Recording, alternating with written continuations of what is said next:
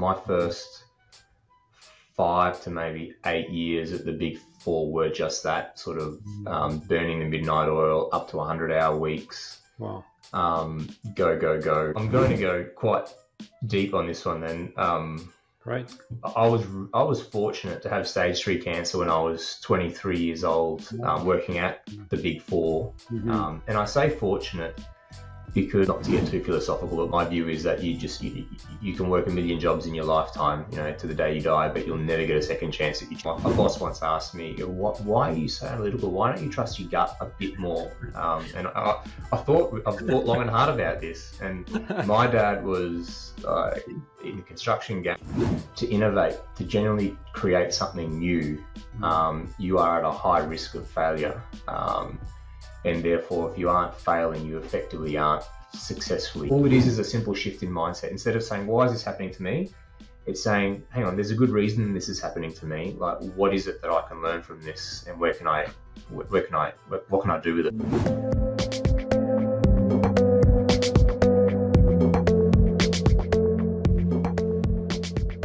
Welcome, Dritton, to the podcast. It's great to have you on. Thanks for having me, Paul. It's a pleasure. So you're actually my first guest. I've just recently changed the name of my podcast from Startup Journeys Founders Unplugged, which I wasn't really 100% happy with. Just for a start, it was a mouthful. And I originally wanted to have a podcast that talks about failures and how we learn from that and we move on. Because there are a lot of failures. There's heaps of success stories out there. And the reality is there's more failures than successes. But focusing on what we can learn from failures, because that's just part of life, it's part of startup life, part of everything, and making a failure not, sound like a dirty word, so to speak, with that sort of connotation. No, failures are good because we learn from them. So the new podcast name is Startup Fail Wisdom Podcast. So Fail Wisdom is put together because we can learn a lot of wisdom from our failures. So what do you think of that name? I think it's a great change. I was reading Elon Musk's biography over the Christmas break, and it's by Walter Isaacson, who's also done Steve Jobs and a number of others. And he's a big focus of the book. And if you read a lot of the stuff that Steve Jobs and Elon Musk sort of stand for, is about to innovate, to genuinely create something new. You are at a high risk of failure. And therefore, if you aren't failing, you effectively aren't successfully innovating. So I think it's a great move. I think there seems to be a move in the literature and all the podcasts that I'm listening to where a lot more people are starting to talk about failure or rejection or difficulties that they have to overcome in order to build a successful business. Because I think the reality is success is the tip of the iceberg, and there's often a lot of rejection, failure, and learnings that underpin that success over time. Yeah, absolutely. And we can learn so much. And I was part of a group before that was learning all about business stuff. I think it's almost like 10 years ago. And they used to have, one successful person after the other come on stage and talk about, how they were successful. But each one of them had a different story and was successful in different ways. So one would say, this is how you can be successful. The other would say this, and that would be the opposite to what one was saying, contradict them. But I think we can learn more actually from the failures that they've had along the way, because then you talk about a particular failure and someone will like, oh yeah, I can relate to that. That's what's going on with me now. Maybe I could try this. So, and I think those stories are actually more interesting, to be honest. It's like the hero's journey in literature or in film. It's all about that journey and the obstacles along the way and, how they overcame them. I think that's much more interesting in storytelling as well. Yeah, no, I completely agree. I think it's a function of culture and society, right? Like we celebrate successes and there's sort of almost embarrassment, I think, around failure. And it really is about shifting the mindset and embracing failure and learning from failure and learning from leaning into it and learning from. I've got a little 2-year-old daughter, Whenever I'm starting it now in our conversation, sort of like, making mistakes is absolutely normal, but what are we learning from them? That's what I'm trying to drill into her from a young Yeah, age. yeah. There's some sort of saying like, if you've never made a mistake, then you've never done anything. Anything new, by definition. Yeah, Yeah, pretty exactly. much. All right. Well, yeah. Anyway, so you are my first guest with a new name, and it's great to have you on. So I guess to kick things off, I'd love to hear a bit about your background and what led you to run your own startup. Yeah, for sure. It might make sense to just give a little bit of a background as to what I do. Yes. I'm effectively a international tax lawyer. So Hmm. I help multinational businesses who are either coming into Australia or expanding out of Australia set up their tax structures to ensure that it's compliant with the relevant tax laws. So I'm a tax consultant, if you Hmm. like, so in the services type business. Professionally, my background is I'm a lawyer, and I've also got a background in finance. My business background started, or professional career started quite young. So it was a family construction business that I grew up in, and I was on the tools from a very young age. I think most kids were spending their weekends in holiday parks. I was carrying tools around and helping dad, and I loved it. I really enjoyed it. It was my way of spending time with dad over the holidays. I ended up running that business through most of university. So my dad would go over to Europe for 6 months and hand the business over to me to run, which was my first, I guess, introduction into entrepreneurship. Okay.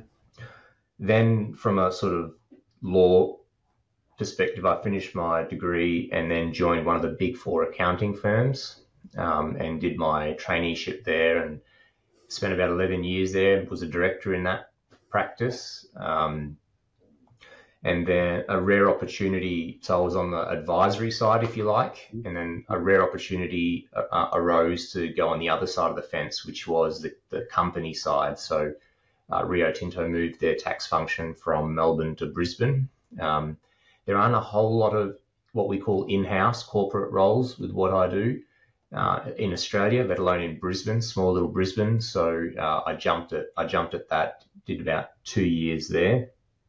And then set up the business. We're in our fourth year now, so that was over 3 years ago, and then following on from that in-house corporate role, established the business. Yeah, it's interesting that one of the big four companies you work for. I know a lot of other startup founders that have worked for that company along the way as well. It's interesting. It seems to be like Yeah, like a training ground almost, or maybe people, they work there for a while and then they like just want to do something themselves, or I don't know if it's the culture or that sort of thing. I mean, yeah. what drove you away from that? Um, Lifestyle and Hmm. family decisions is what drove me away from it. Because I think once you get to the pointy end there and you end up being a business owner in a place like that, there are certain trade-offs that you have to make Hmm. in order to be, successful Hmm. as the big four businesses define it. Some do it really well. I don't think I had the makeup to get that trade-off right between family and work in an environment like that. So that really inspired me to make the move. Hmm. Well, it's interesting, really, because startup life can be really grueling, and people usually work, particularly at the beginning, really long hours. And it's a subject I talk about a lot. Is you got to maintain that sort of balance as much as you can at the beginning. I mean, my guest last week, Wishman Ithakar, who was the Commonwealth Young Person of the Year 2018, and he was saying when he started his startup, he was working, like crazy for 2 years nonstop, and then just got totally burnt out. And that story is so familiar. But it is hard. I mean, it's really hard. You've got really very little resources a lot of the time. You need to be doing just about everything yourself. I mean, how did you deal with that, and how do you compare that to the corporate space? And because it sounds like you're better off doing what you do now, but was it really difficult at the beginning, or? Yeah, it's an interesting question. I think I went through that phase of my career early on at the Big Four. So my first 5 to maybe 8 years at the Big Four were just that sort of burning the midnight oil, up to 100-hour weeks. Wow. Go, go, go. So I definitely experienced that.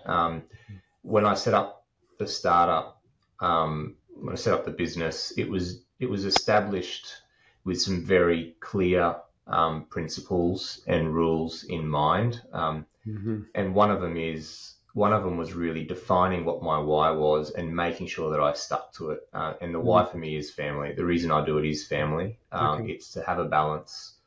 My wife works some pretty demanding hours. We've got a young family. And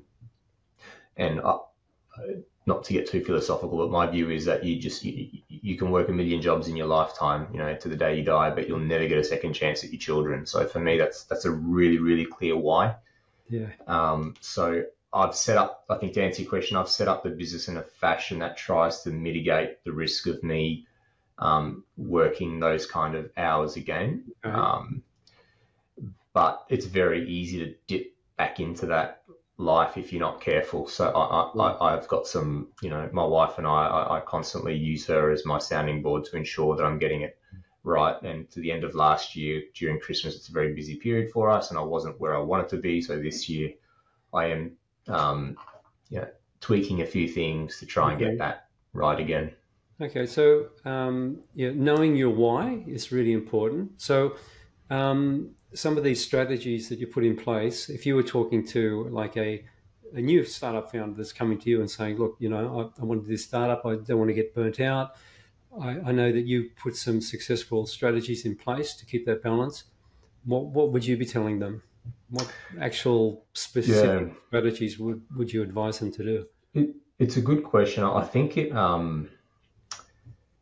I think there's the winning work piece. So what do you do around winning work and building your business? There's the delivering or building the product, whatever it is that you're doing. So there's the outward market facing piece. I think there's the inward delivery and business building piece. On that, I would say that partnerships are critical. One, so like anyone who goes out thinking they can do everything themselves is really setting themselves up for failure. So I think surrounding yourself with the right people who you can work together with is absolutely critical. I think that the other piece is perfection. If you're striving for perfection, I think you're going to again set yourself up to fail. And what I mean by that is the old 80-20 principle. You get 80% of the way there with 20% of the effort. And often I see a lot of business people, be it either startups or in large corporates or large consulting houses, put so much effort into that final, into that 80%, that remaining 80% for little rewards. I think it's being smart around where you invest your time, and perfection is not always the answer. Work smart, not hard. I think so. So partnering and defining your objectives and not trying to like sort of overcomplicate and over perfect it, because you will, I think, set yourself up for failure. Yeah. I don't think there's any such thing as perfection in the startup world anyway, because you're doing something new. It's never been done before, and you're just learning along the way and creating something. And there's a saying, progress is better than perfection. Yeah. And I believe that, because you can never really reach perfection. And then it can also make you really stressed as well, because if you're a perfectionist and nothing's ever really going to be perfect, because you'll get to one stage, you think, oh, but I need to do this, I need to do that, or it's not quite perfect yet. And that's quite stressful as well. So I think that's, really good advice.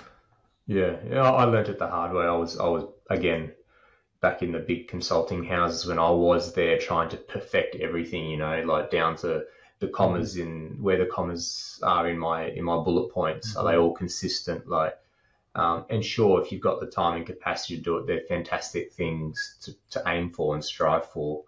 But I got to the point where I was at a breaking point just because I was putting energy into the things that didn't really matter, to be honest, in the end of the day. Yeah. So it was about, and I think the only way, if you are a perfectionist like I was or am, I think the only way to really appreciate that's to go to breaking point, like go to the point where you burnt down and realize that it's not sustainable. So I had to go down that path and reach that point. I hope others can acknowledge that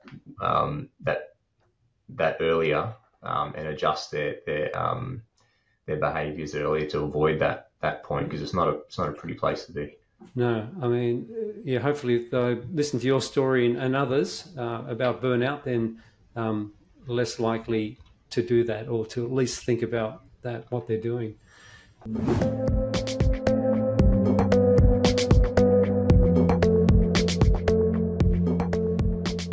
Now, as we spoke before, this podcast is all about failures and challenges and obstacles along the way. So can you share some of the key challenges you faced when starting TP Benchmark, your startup, and how you overcame them?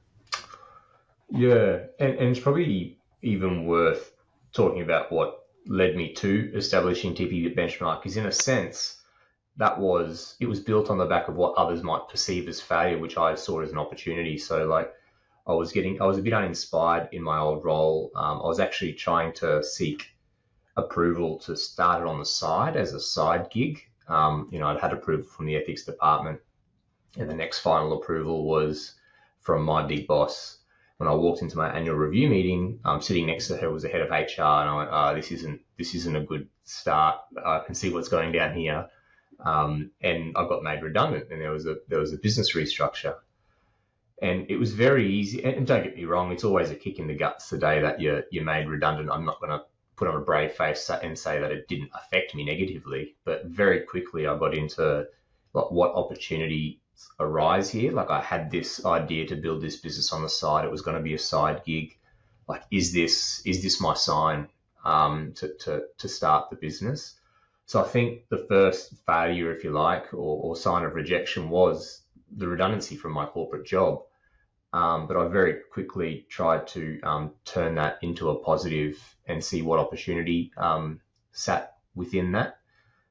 And I think that's really, really important. I think as an overarching sort of idea, I think the key is to lean into rejection and failure and see what the learning opportunities are in it, because there will always be some. And I think some of my biggest learnings were on the back of, at the time, what felt like difficult circumstance or rejection or failure. So that's when you learn the most, I think.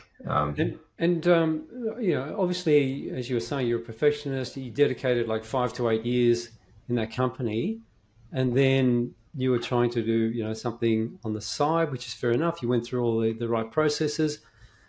And how did you feel about that, in that moment? Like, go into more details, like you're sitting down and then your boss tells you what, and, what was going through your mind in that moment, because that's a big moment in your life that you've turned into a positive. But I'd love to know what you felt then. Yeah, I won't go into too much detail, but I sort of, in part, was anticipating it and was preparing myself financially for it. It was in the mining industry, and I think going into a mining job, I enjoy my history. And if you look at the mining industry, second that there's a downturn in the economy, which there wasn't at that point, but the second there is a downturn in the economy, there are always massive redundancies. Okay.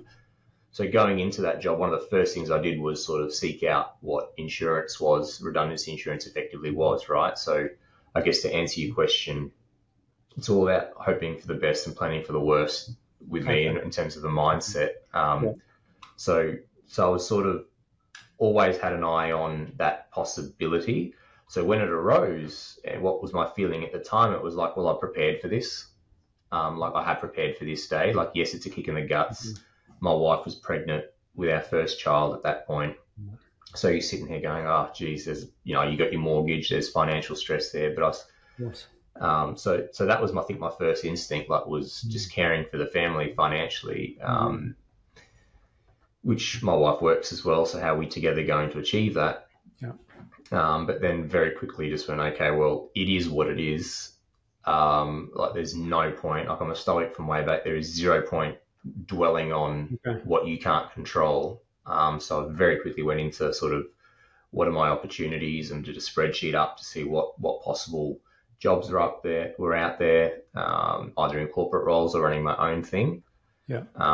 And with my why, my underlying why, sort of assess each of those options, and tried to work out what was best for me. And at that time, to my mind, it was establishing the business.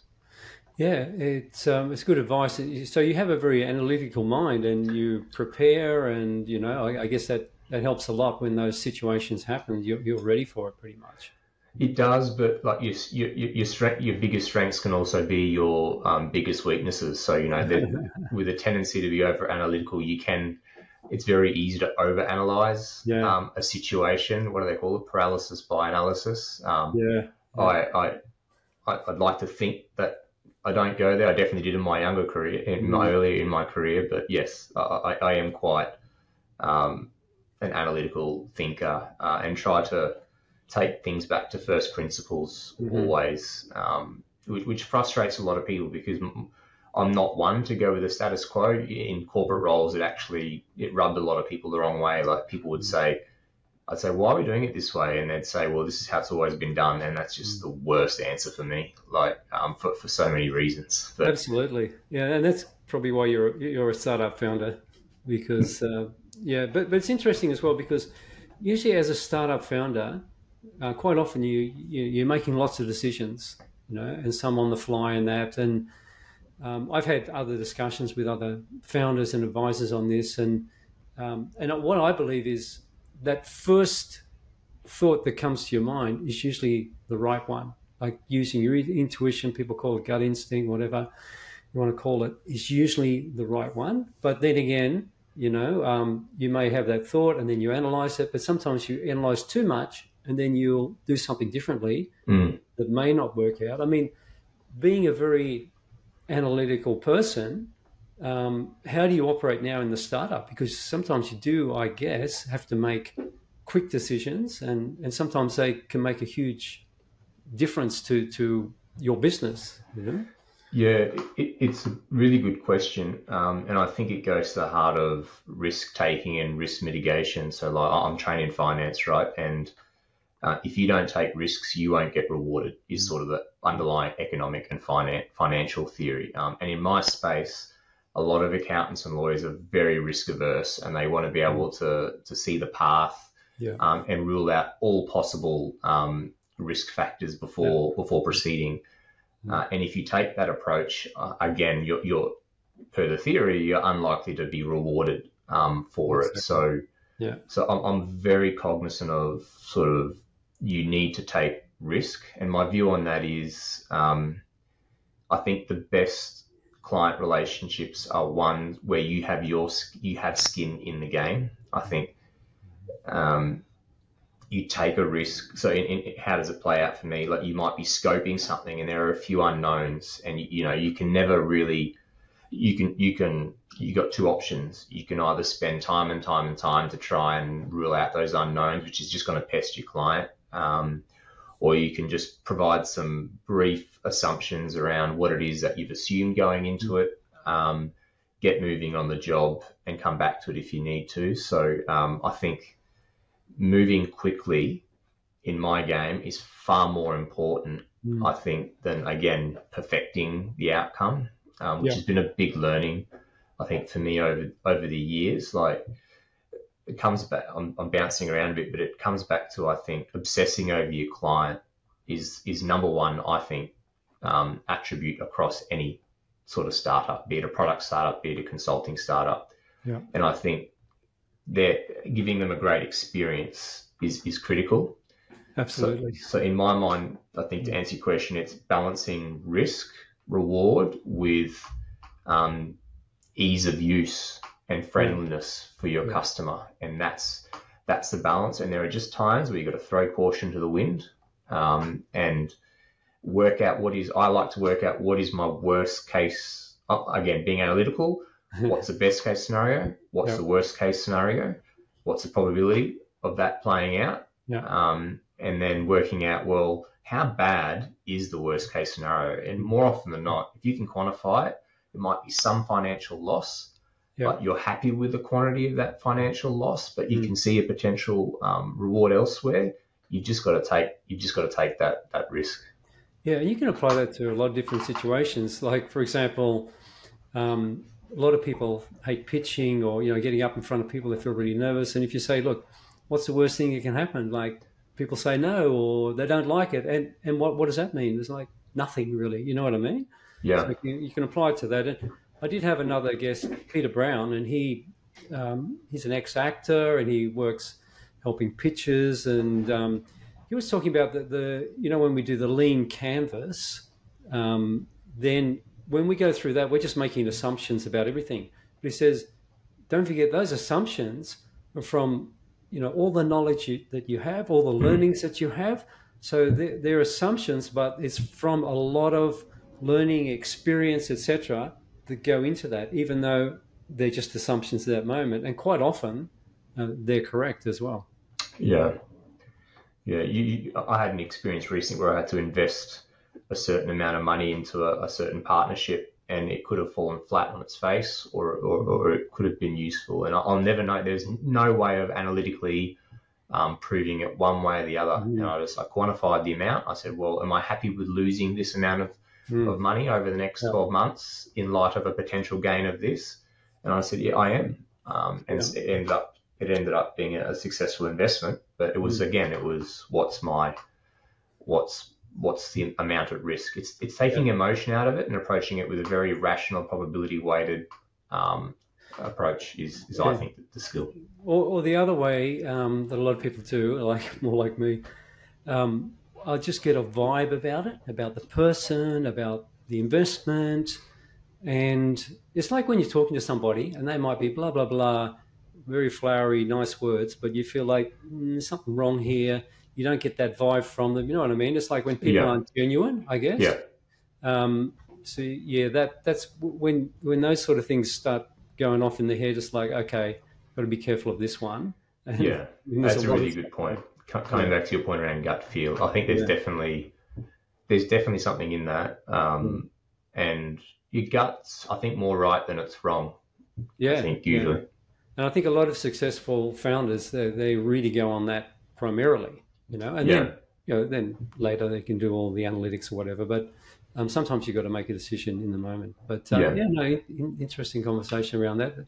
I probably am a really massive risk taker in just about everything I do, which is not good either. It's got to be a balance, So it can work out sometimes. Like if you buy Bitcoin early, people are like, "Oh, that's all crap." Yeah.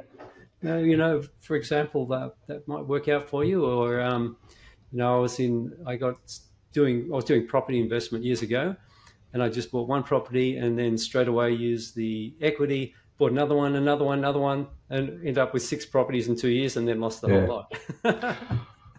Yeah. It's an interesting question. I think it comes if you'd ask a psychologist or a psychiatrist, a specialist in this space. I'm sure they'd say that your risk appetite is a function of your upbringing and your childhood. I've just been thinking about what is it that I had. A boss once asked me, "Why are you so analytical? Why don't you trust your gut a bit more?" And I've thought long and hard about this, and my dad was in the construction game, real risk seeker, and wasn't overly analytical, but he had some rules of thumbs.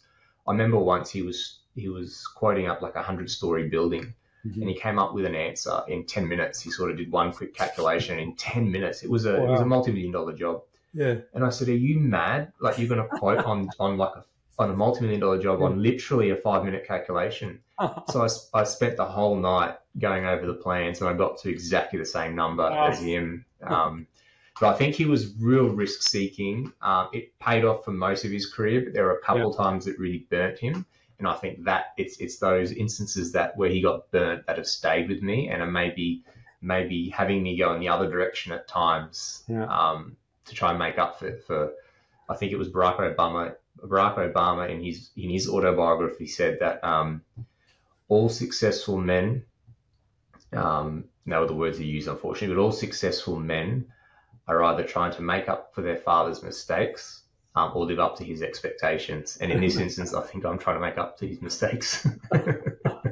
That's interesting. But overall, he was successful in his strategy. Overall, yeah. Oh, yeah. It's like that 80-20 rule again. I guess. I don't know if you can apply it to that, but... Yeah, no, it is. But I think other challenges, to come back to the original question around, in my game, it's how am I going to win work? How am I going to deliver that work? Mm-hmm. And then I think volatility and uncertainty in the business, and I think that's a big one, which I'll come to, but sort of winning work, I think it's really important. In my challenge was, in my space, the big four accounting firms really lead the space. There's not a lot of advisors sitting outside that space that do what we do, which is a benefit and also creates challenges. There's a perceived reputational benefit of going to one of these large companies. So coming in as a small player is so far up the other end of the spectrum that it can be daunting. So I think what we did was we really tried to define what differentiated us. And I think for a long time there, I was trying to say, well, we are just like the big four. We are just like, for a number of reasons. All our staff were ex-big four. So, in substance, you're getting the work done by the same people. But then there was this moment, I don't know if it was because a mate recommended that book by Max Gladwell, David and Goliath, where I started to lean into our differences. So the big four are large, they're slow, they're very expensive. They don't use senior staff. It's a very big leverage model. So they're using junior staff to deliver a lot of the work and senior staff to review it, which means that the quality of work is not always there. It's a big generalization. You can have great experiences, but not always.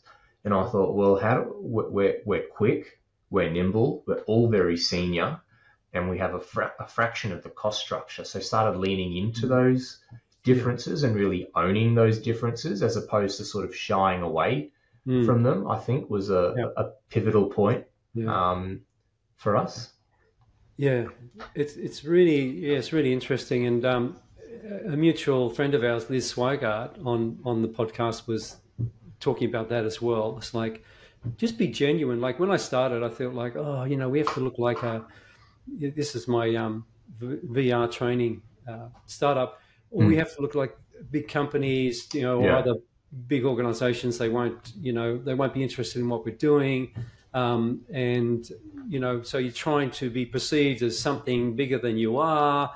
And it just doesn't feel right or genuine in a way. But I think what Liz was saying, not the same words, but just be yourself, be genuine, tell people your story, and then, bring them on the journey with you and build that community, I think is the best way to do that. I agree with that. And I think defining your buy is really, really important. There's a part of the market, for example, that for us is unfazed by this reputation, this brand piece that the big four can provide. And there's a part of the market that is fazed by it. So like just being really clear around who your buyer is and just investing your time in the right spaces. And I think a learning for me was that's often by trial and error. There have been instances where I'm like, oh yeah, I worked with this person for a decade. Like they would absolutely, they know exactly what they're getting by engaging us. It'll be a no-brainer. But again, had reluctance because of this brand perception. And equally on the other side, I'll pitch for work where really large jobs, I spent 15 minutes on it because I'm like, there's no way I'm winning this work. Ended up winning it. So I think you got to be flexible in your strategy. But it's a discovery piece in a startup, I think, to work out who's going to buy your product. And I think having an important learning piece for me was not being fixated on your initial strategy. Like you may be surprised by who your buyers might become. So being flexible. Yeah, and you've got to be flexible in every way in a startup. I mean, you might pivot into something that you didn't even think of initially. Completely. And that happens quite a lot as well. Completely. Yeah. Completely.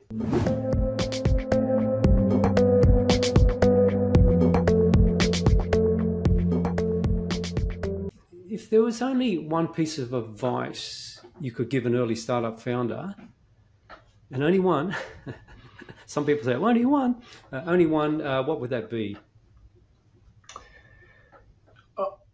I think it centers around the start of our conversation, which is the mindset around rejection and failure. I think resilience, personal resilience is one of the key traits that you'll find underpins a lot of entrepreneurs and startup failures. Yep. And entrepreneurs and startups. And what I mean by that is you are going to get rejected. You are going to have failure. There will be moments where you're questioning whether the business works. There'll be moments where you're on top of the moon, really thinking that it's going to shoot the lights out. It's a roller coaster of emotions. Absolutely. And I think the only way to get through that is to maintain a level of resilience and lean into rejection and failure and try and embrace it. Because if you let it knock you down,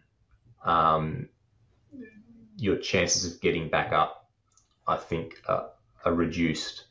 And I'm sure that all, if not most, startup founders that you speak to could give you, hundreds of stories around instances where they were about to throw it in, or it was really, really difficult, or they thought it wasn't going to work. But it ultimately did. And I think the only way you get to the other side is through being resilient. Yeah, it's a fine line, isn't it? Because I've had this conversation before as well. There's this image where there's a gold digger and he's digging away, a really long tunnel. And then you see this massive gold deposit and it's just like an inch away, and then he gives up. I always had that image in my head. But then again, sometimes there's, the saying, if you're going to fail fast as well, because you might put in a lot of resources and money into something that isn't quite working. So I guess it's a fine line, really. Resilience is absolutely needed, but I think if something absolutely isn't working and customers aren't interested, just depends on, there's so many factors that go into it. In mine, it was just like lack of marketing and sales, because there was other companies that came way later than us that did really, really well. And the only difference was the marketing and sales. But if it's something that customers want and need, then it's more likely. But if it isn't, and you haven't done your proper customer research at the beginning, there can be a point where you think, oh, what do? I can't continue, and I'm going to lose all of this. Yeah. But then you might lose a whole lot more, or you know what, I'm really close to this happening, and I'm going to push on. It's in hindsight, you can say, well, yeah, I should have done this, should have done that. When you're in the moment, that's one of the most difficult decisions, I think. As you can tell, I like to read. Your gold mining analogy really resonated. I'm a big fan of Lex Friedman, the podcast host, the MIT AI expert, and he always talks about Viktor Frankl's Man's Search for Meaning book. And I don't know if you've heard of that, but Viktor was a psychiatrist, a Jewish psychiatrist who was in the Nazi detention camp. And really use the experience to try and understand human behavior, at its extreme circumstances. And I think the essence of the book is finding meaning in really difficult circumstances. And he talks about instances where, there were 3 or 4 occasions where he missed a truck. Him and a friend missed a truck that was on Liberation Day. The truck out of the Nazi detention camp, and he was bummed by it. and very quickly learnt soon after that the truck had actually gone off to another camp, and no one survived on that particular truck. So there were all these near misses, which he dodged just inadvertently by complete accident. And he talks about the fact that if when you have rejection or failure, you can look at it through the lens of, well, what's this all worth? Like, what am I doing this for? Or you can flip the perspective and say there has to be meaning. There has to be meaning in what it is that I'm experiencing right now, and it has to be positive. What is it? What can I learn from it? And I think that's really, really critical, is to find that meaning. And it's a shift in mindset. All it is a simple shift in mindset. Instead of saying, why is this happening to me? It's saying, hang on, there's a good reason this is happening to me. Like, what is it that I can learn from this, and what can I do with it? Yeah, absolutely. What is it I can learn from this? I mean, you had your experience in your previous job, and then you were laid off. I had an experience where I had a job for a lot of years.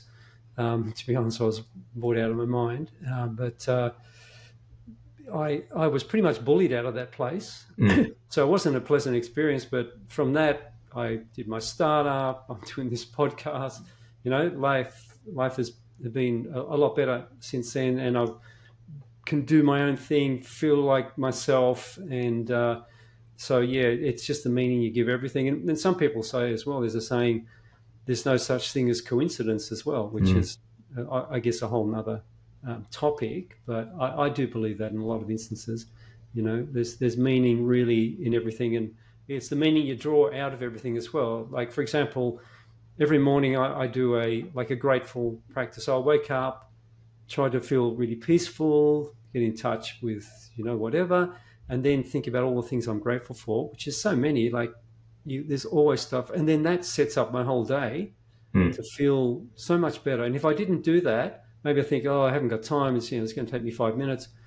I bet, my day, I would waste hours more in the day, because I wouldn't be feeling at the same level, wouldn't make the same decisions, wouldn't, it's really important. Yeah. It's funny you brought up the AI, this podcast around AI, which is really interesting. It's like a huge topic at the moment. I did notice a post you had recently on LinkedIn talking about AI and your industry. And I was just wondering, because some people say that AI will kill whole industries like accounting and like law and, a whole lot of other things, like in the next 10 years. But I saw that you were actually positive about it in some areas. So, tell us more about that and what you think is the impact of AI is going to be in your industry and in general. Yeah, it's an interesting question. Again, I enjoy my history, and I think history is underpinned by technological change. It began with the invention of fire, and it's more recently extended to the development of computing, and now computing power is obviously just increasing exponentially, and will do again, I think, once sort of quantum theory advances as well. My view is that you need to lean into technological change and not shy away from it. And there's two schools of thought in my industry. One is it can never replace us, find every single reason why we are superior to it and why it will never replicate certain human behavioral traits. The other school of thought is, well, geez, this can make our life a lot easier and allow us and manage a lot of the routine tasks that take away too much of our time, and let us focus on value-adding areas, initiatives. So they're the two schools of thought. I share the former, the latter school of thought, which is, if you look at the course of history, all technology has always done is a way to add value in other areas and create new jobs. That's the theory. Like steel workers lost their jobs, soon after, well, I think it was the 50s and 60s around the world, where a lot of the steel mills, say in the UK and the US, shut down. not sure of the precise period, but that created a whole lot of retraining. So I think you have to lean into technological change. I've always been a huge advocate of using technology to do our job and deliver our work much more efficiently. I had big disagreements with some very senior leaders when I was talking about automation 7-8 years ago, and I was told, well, we're going to cannibalize our business. I said, if we don't cannibalize our business, someone else will. And I think that's the practical reality of it. So I use it a lot. It's cutting hours and hours out of routine, non-value adding work, and therefore allowing us to get in front of our clients, spend more time with them on things that add value to their businesses, as opposed to us spending time, locked up at our desks, doing administrative tasks that take us away from our clients. So I think we've just scratched the surface. I was watching an interview with Sam Altman, obviously the CEO of OpenAI, at the World Economic Forum just last week. Okay. And they showed a video of him predicting the power of AI and its future 10 odd years ago. All right. And then they played it back to him and they said, how close were you to where you think you are now? Yeah. And he was pretty close, with one exception. Like he felt at that time, 10 odd years ago, that AI's ability to create, its creative ability would be limited relative to humans. Yeah. But what AI is showing us now is that it is as powerful at creating. He used an example of the different artwork that's being created by AI, which is original, innovative, novel. One example that comes to mind, I saw recently that one of the US schools, I want to say Yale, I can't remember which one, commissioned a piece of work with OpenAI to try and develop the next mineral to effectively replace lithiums in battery technology. And I think in the space of a week or 2 weeks, they created a mineral that is far more effective than lithium. And they said it would have taken them 20 plus years, I think, to come up with that substitute pre this technology. So I think we're just touching. It's a very long answer. I'm sorry, but we're just scratching the surface. Yeah. And I think it's going to truly change the way that we do business.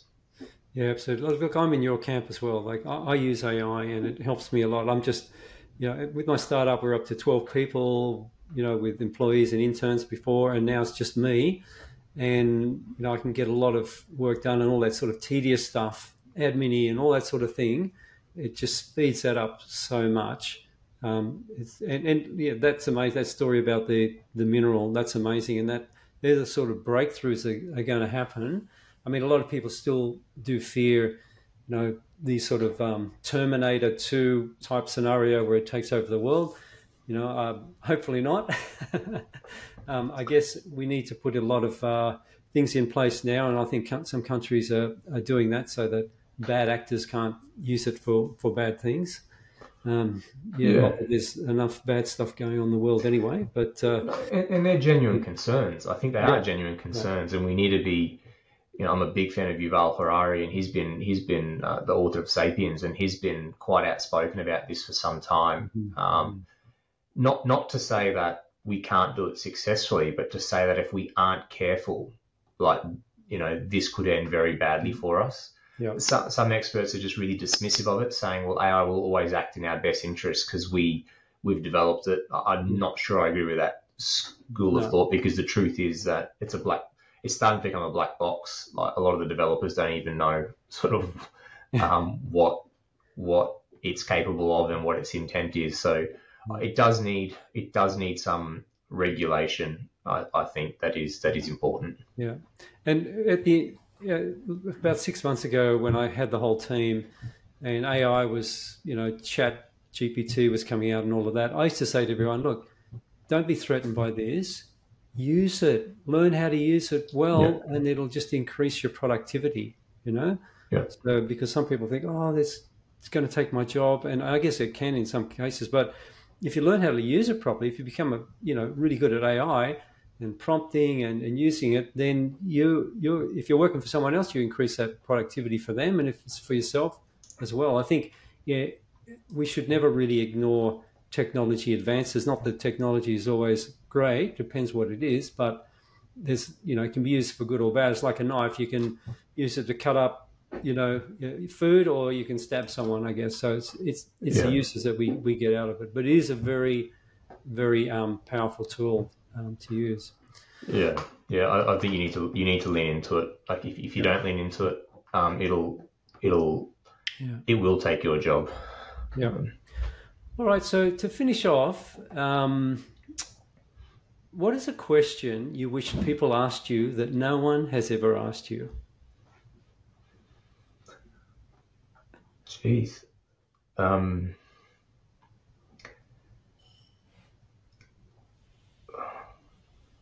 That's a tough one.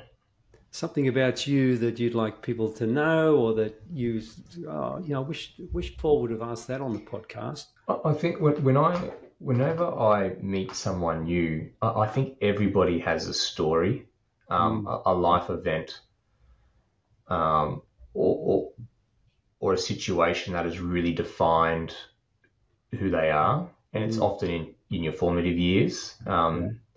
So I always, when meeting someone, one of the last questions I'll ask is, what do you do? It'll be to try and find out what it is that has defined the person that I'm speaking to. And if you listen to Steve Bartlett, we've discussed that we're both fans of Diary of a CEO podcast. Yeah. He always starts his podcast there, like, what is it? What is it about your early experiences that define you? So I think it'd be in a similar vein.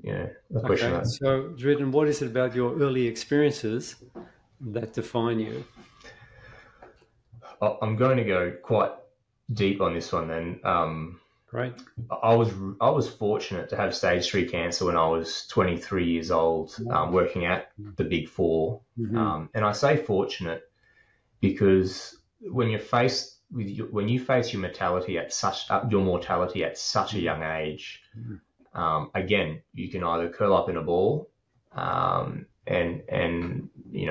hide under a rug, or you can try and find meaning in that situation. And again, I was the latter, and it really defined my approach to sort of work-life balance. It's a phrase that's used so loosely these days, but for me, it showed me just how fragile life is, how short it can be, and I have very consciously tried to use that experience to prioritize things that I think are really important to me, which are family and personal happiness and family happiness. So I think that would be my answer to that particular question.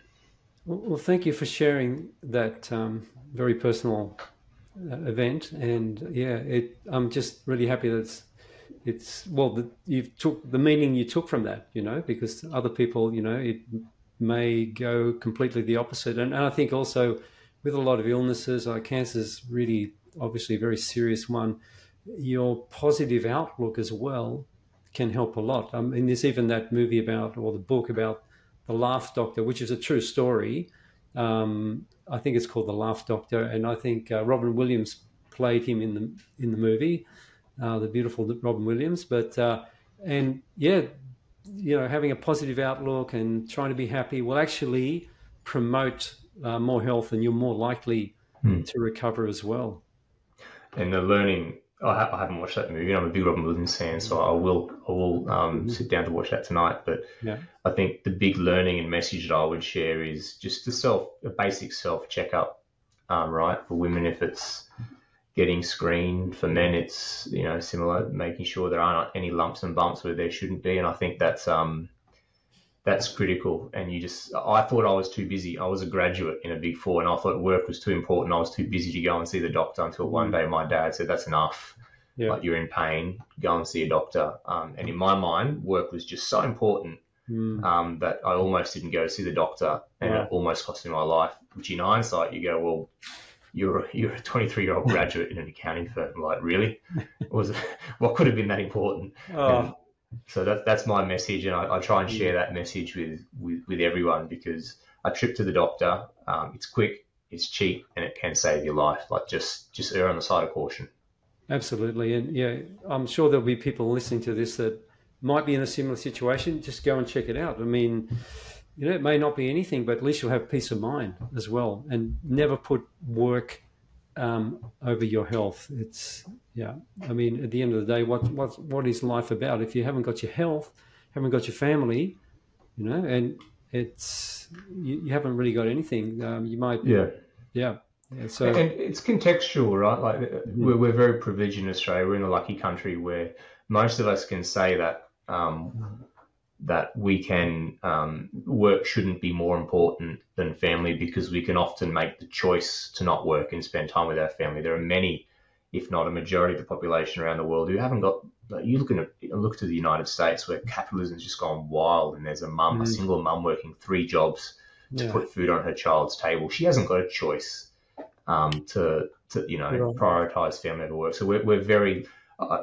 It's contextual, and I think we're very lucky here. Others might not be so fortunate, but where you have the ability the privilege and the ability to make that choice, for me, it's really clear what choice to make 7 days of the week. Yeah, absolutely. I lived in the States in 1989-90, and I was working for $5 an hour, delivering pizzas, and I remember $4.25 an hour it was our wage, and I don't think it's gone up that much.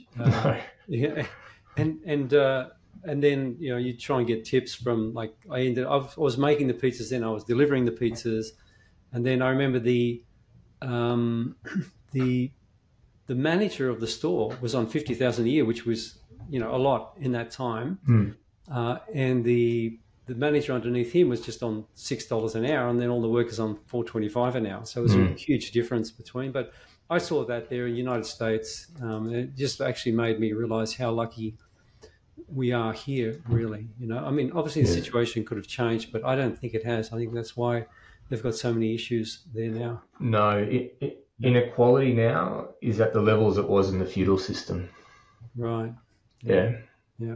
I won't get on my soapbox about that, but I'm a bit of I believe in this could be relevant to future discussions, like profit sharing and sharing in the wins and successes of your business with those that you're dependent on. I think greed gets you in the end of the day, and I think I learned that from my dad. He'd have jobs which they'd knock over well ahead of budget, and every job the guys would all get a bonus, which was unheard of. He used to help his workers. He basically loaned them money to get their first houses, and just slowly took it off their pay, interest free, just things like that. I think we're nothing without our teams and our staff, and I think being too greedy and selfish will ultimately. It's about giving. I think my motto is life's about survival, success, and then giving. So that's important. Absolutely agree with that. And I was just remembering, I think it was somewhere in Europe, there was a guy that had a massive factory with like a few thousand employees, and I think he, it was his father's originally, and then it got sold, and he distributed all to all the employees equally. So all of them, I thought that was a beautiful story, and we have to acknowledge, and if people are putting a big effort, we have to reward them as well. Greed is not good. No. And that's why I'm not a big fan of the whole unicorn mentality as well. And I've interviewed a lot of founders and funders in the impact space, in the social enterprise space, and they're funding these businesses that it's really hard to get funding, but they're doing really good things for people, for the society, for the environment, and I think that's really important. Is what you're doing as well. It's at the end of the day, some people become really successful, and they might be greedy, but what have they got? They've got nothing really. They can be miserable living in their mansion on the beach, or you could be, really happy because you've really helped people along the way, and you've rewarded people. So I totally Yeah, agree with that I think philosophy. we've got a similar mindset, I think, by the sounds of things. Yeah. Awesome. Well, look, it's been wonderful. Really appreciate you coming onto the podcast and sharing your wisdom and your stories. And I'm sure this will be very helpful for a lot of people. Is there anything else that you wanted to say before we finish up? No, thank you for having me on. I hope that your startup and your podcast goes from strength to strength. I think your genuineness, authenticity, and honesty will see that, I think, come to fruition. So good luck, all the best. Thank you very much. Really appreciate that.